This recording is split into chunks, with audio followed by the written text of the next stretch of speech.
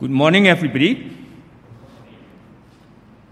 To those sitting right here and those who are far away, I wouldn't be surprised if there's some people watching this, following this service from Australia or USA. Right now it's night time, so they're not at work anyway. It's good to be here. I think all of us are glad that we're able to worship in one way or another. For those of us who are here, it's good to be able to see one another. And for those who are following online, also know that we can still worship God wherever we are, because God is the God of heaven and earth throughout the world. But when I look at the congregation, we are all reminded that everything is not the same anymore. If anything, we all have to wear masks. At first, we thought that we don't need to wear a mask so long as we're 5-6 feet away.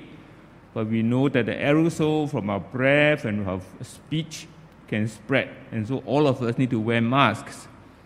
And it's a little inconvenient, isn't it? For people like me with a very sensitive nose, the nose gets irritated after a while, and I might have to pause and blow my nose before I can carry on. But nevertheless, we are in the house of God, but we are in the presence of God wherever we are. And we can rejoice and give thanks. So let us pray. Father God, we give you thanks that you are the Lord of hosts, the Lord of heaven and earth. And you want our hearts. You want our minds. You want to have us for yours alone. Open our hearts and our minds to worship you now. Speak to us. Speak to all of us. And guide us that we may be led deeper into your truth, into your love, into your light. For we pray this in Jesus' name. Amen. When I asked your pastor Shen what I should preach on today, he said, well, as a church, we are reading through the books of Ezra and Nehemiah, Haggai and Zechariah for this past week. I'm not going to ask who did or who did not. But if you did, I'm glad. Because for many of us as Christians, we tend to avoid these not so exciting books, right? Not many interesting stories in there. We miss out on some of these prophets, and so miss out on some of the valuable lessons God has for us. Because every word in the Bible is the Word of God. And we need to read, to know what He's telling us, so that we may know Him better. But since I was going to be here for just this one time, I thought it would be best if I choose the short book, and that's Haggai. So for today, I have 3 points that I want to make. Haggai among the prophets, at least specifically the post-exilic prophets. And then Haggai's message from God. Haggai speaks from God. And then the third point is the Haggai as a messenger, not just of God's word, but of God's promises. And to remind the people that there's always hope.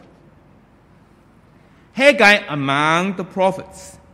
It is important for us to read the Bible in the context of history and also geography, and we need to do our homework whenever we do Bible studies. And to locate, in this case, in Haggai's case, to locate when in time did this record take place. So I'm going to start with 2 bits of historical background. The first one is, as you can see on the screen, is Haggai's relationship to the other prophets like Zechariah, and also to Ezra and Nehemiah, In our Bible, of course, it's a little confusing because Ezra and Nehemiah comes after Chronicles, which comes after Kings, right in the first part before Job and the Psalms. Whereas Haggai, Zechariah, and together Malachi are the last three books in the Old Testament. But you should be able to flip back and forth and read that. And I will also encourage you, once you get the bug, to read Daniel and Ezekiel also. Now, Babylon fell in the year 539, and we read about that in Daniel. And that started the rise of the Persian Empire, and Darius the Mede was made king. But together with Darius is King Cyrus. That's still not clear about exactly the relationship with Darius and Cyrus. I suspect that Cyrus was really the king of Persia, and Darius appointed the Mede to be appointed to be king over Babylon. But scholars need to sort that out yet. Because Cyrus was king of Persia from 539 to 530. Now, then you need to note that the first year, the following year, as far as our calendar is concerned, 538, Zerubbabel led the first return to Jerusalem, and then they started rebuilding the temple. You may want to also remember that, in fact, Daniel's last vision recorded in Daniel chapter 10 was in the third year of Cyrus. So Daniel lived through the whole season. They were in exile. Amazing story. Now, then we also read that the next thing is in 522 to 486. The next slide, please. Darius the first. And that was the time when Haggai and Zechariah ministered to the people. And the building of the temple resumed, and the building was completed 4.5 years later, 3.5 years later, in 515. Okay. Then much later, we read in that Ezra and Nehemiah came into the scene almost 67 years later. It's important for us to keep track of this. Otherwise, we get very confused when we read these different books. And of course, the temple was completed in 515, but Nehemiah was responsible for having the city walls of Jerusalem rebuilt. Okay. Now, the second bit of information I want to share with you is even more interesting. And I would encourage you to read the New Living Translation for this section. The reason is simply this. As we look through the records, as the Bible scholars study through the records and look in all the Babylonian records, the Persian records, which one was on clay tablets, by the way, and of course they don't deteriorate, not like our paper. So after so many, almost 2,500 years, we can still have the records. What was needed was for the scholars to decipher the writing. And so, when we read the NLT, this is what we have. Haggai chapter 1, verse 1. I'll read that to you. On August 29, which is a few days from time, in the second year of King Darius' reign, which is 520 BC, the Lord gave a message through the prophet Haggai to Zerubbabel, the son of Shealtiel, governor of Judah, and to Jeshua, son of Jehozadak, the high priest. And our NIV says the first day of the 6th month. Then you come to verse 14 and 15. The Lord sparked the enthusiasm, although the NIV says spirit, of Zerubbabel, Joshua, and the whole remnant of God's people. I want you to note that. And they came and began their work on the house of the Lord Almighty, and this was on September 21st, which is 3 weeks after the first prophecy. Then again on chapter 2, verse 1. Then on October 17 of the same year, the Lord sent another message to the prophet Haggai. 21st day of the 7th month. Haggai chapter 2, verse 10, on December 18. And then verses 20 and 21, the Lord sent his second message to Haggai on December 18, the same day. And we read actually in Ezra that the temple was completed on March the 12th in the 6th year of the King Darius' reign, the 3rd day in the month of Adar. What is important for us to note is simply this: the amazing correlation between the ancient calendar and our modern dating. The next slide, please. Now you can copy the slide later on if you want, but this information is all available. What I want to emphasize is simply this: the Bible, including the Old Testament, is based on real, verifiable records, historically and factually accurate. And in these days of fake news and conspiracy theories, we need to remember that the Word of God, the Bible that we have received, that we have inherited, is based on God's Word. So I hope you will be able to keep this in mind as you read through these passages, these books again. The second thing, Haggai speaks from God to the people, to the leaders and to the people. And we need to ask ourselves, what was Haggai's prophecy about? Several names are mentioned, human names. Haggai, there was Darius, there was Zerubbabel, there was Joshua. But the main character in this short book was God himself. Haggai has only 2 chapters. You can read it through in less than 5 minutes with 38 verses. The name of God, the Lord or Yahweh, appears 32 times. And the title, the Lord Almighty, or in the old translation, the Lord Sabaoth, which means the Lord of hosts, appears 12 times. The reference, the basis, always on God, the Almighty. God was and is in control. He is always in charge. It's a reminder that he is directly involved in the affairs of his people. And that's because he is directly involved in the affairs of all the whole world. And we need to remind ourselves of this again and again. I mean, fact is, we look at our country, we tend to get very discouraged.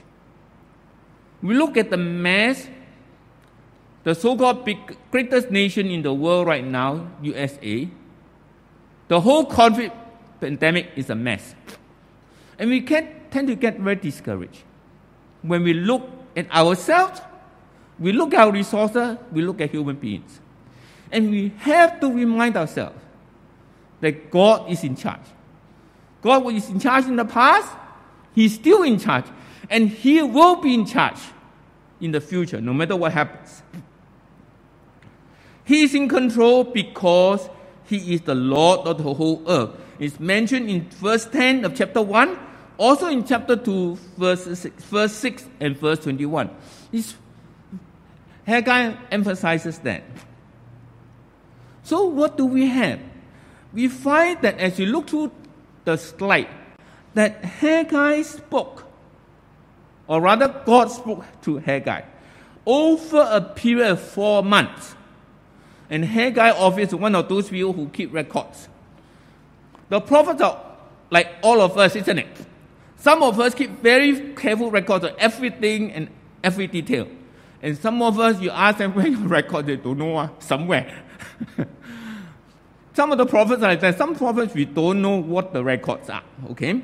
But Haggai kept very good records. His message was to a people who were depressed, who had been defeated, defiled, that returned from Jerusalem exile, even though it was after 18 years. And in recent history, we know about the Vietnamese refugees that arrived here in the 70s.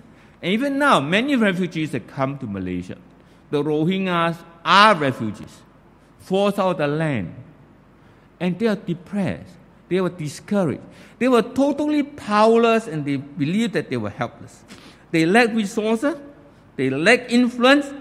They lacked power, or what we say, clout, isn't it? They have no hope. And God was saying to them, you are poor, you are struggling, you are barely scratching a living. But you got to ask yourself, what are your priorities? The one main reason you came back from Babylon, came back from exile to return to Israel, to the promised land, to Jerusalem, was to build the temple to the Lord. After 18 years, where is it now? What do we see? Now, of course, as we read the records, we know that they had actually started rebuilding. But as they tried to do it, they faced all kinds of oppositions. They were oppressed, and so they stopped. And you read that very clearly in Ezra. And after 15 years, you have not done nothing. You are still thinking of yourself only. You are still thinking of your family only. And the Lord make it so obvious, isn't it, in verse 1 of chapter 4? Is it time for you yourself to be living in your panel houses? You have time to make your fancy houses nice, comfortable, while the house of the Lord remain in ruins. They've forgotten. Where are your priorities? You have forgotten to honor the Lord your God, and you expect Him to bless you? You long for the promises. You long for the wonderful things that the Lord did to your forefathers many, many years ago when He brought them out of Egypt. You see, you thought that you are helpless and powerless, and that's because you have forgotten me, the Lord God of the whole earth. Are we like that sometimes? So how are you honoring the Lord? You expect Him to bless you and answer all your prayers. You forgot that you were called to be my people and bring honor to my name. You don't even try to worship me properly. You don't have a temple. You don't have a proper place for worship. And that was the message that God sent through Haggai. And of course, there was most messages through Zechariah. And we read that in verse 14, that God stirred up the spirit of Zerubbabel. He stirred up the spirit of Joshua, the priest, the governor, and the priest. But He also stirred up the spirit of the people. And they were convicted. The leaders were convicted. And they led the people to commit themselves to rebuild the temple. It's important to remember that God was at work among them. God was watching over them, in the leaders among all the people. And so they started and planned to do work. It took them 3 weeks to get ready and then to rebuild the temple, as we read in chapter 15. It took them another 3 months before they could relay the foundation of the temple. But nevertheless, they did. And of course, later on, we read that it took them about 3.5 years to finish building the temple. God was challenging them. that you got to set your priorities right. You are my people, honor me, obey me, follow me, trust me. And precisely because the people did, God sent them his promises. And that's the third point that we look at. Haggai as a messenger of God's promises. What do we find? As you look at chapter 2, verses 18 and 19, God promised to send them his blessings. They did not have enough. Now they have abundance. God will restore them. Verses 20 to 22. And God promised them of a future glory. God says, I will take my servant, Zerubbabel, I will make you my signet ring, that is my authority, my stamp, as it were, for I have chosen you. But we know that this refers to a promise of the coming Messiah, which will take another 500 years before it will be fulfilled. But as we look through this book of Haggai, we recognize that the message in Haggai, in Zechariah, in Ezra, and Nehemiah has one common theme. That God, the Lord God Almighty, the God of heaven and earth, is sovereign. He is in control. He has always been in control. He is in control of everything that happens. But we also read another thing, as we read carefully, that God is also God the Father. Good, loving, gracious, and compassionate. You recognize that God gave them his promises. Not after they finished the temple, not even after they finished the foundation, but they started work because they were doing the right thing. The intention of their hearts. And all we read, therefore, is a clear reference that God is good and gracious, compassionate and loving. And this is a clear reminder that the God that they worship, that the God that they serve, is the same God of their forefathers.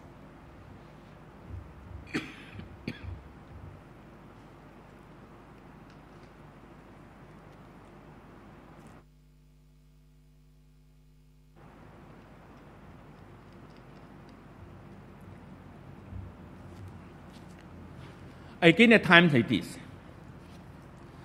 we will go back to the beginning, to Exodus chapter 34, verse 6.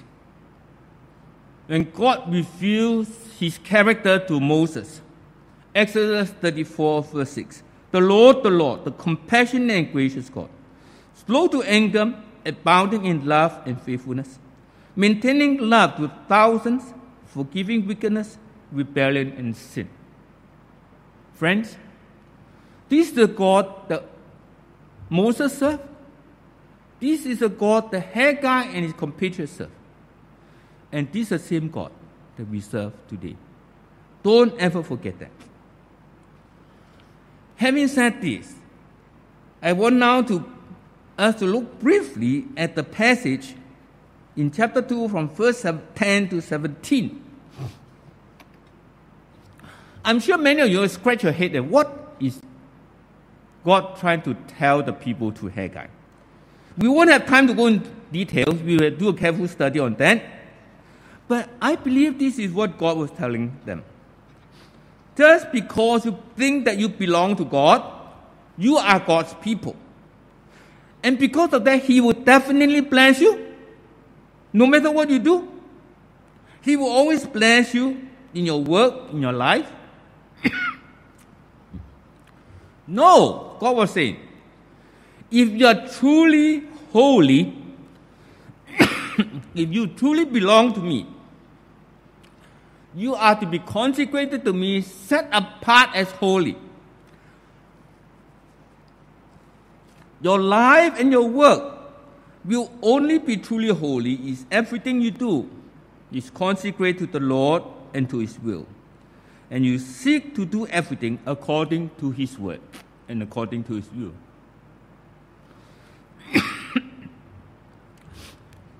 Just because you are in the world doesn't make you a witness.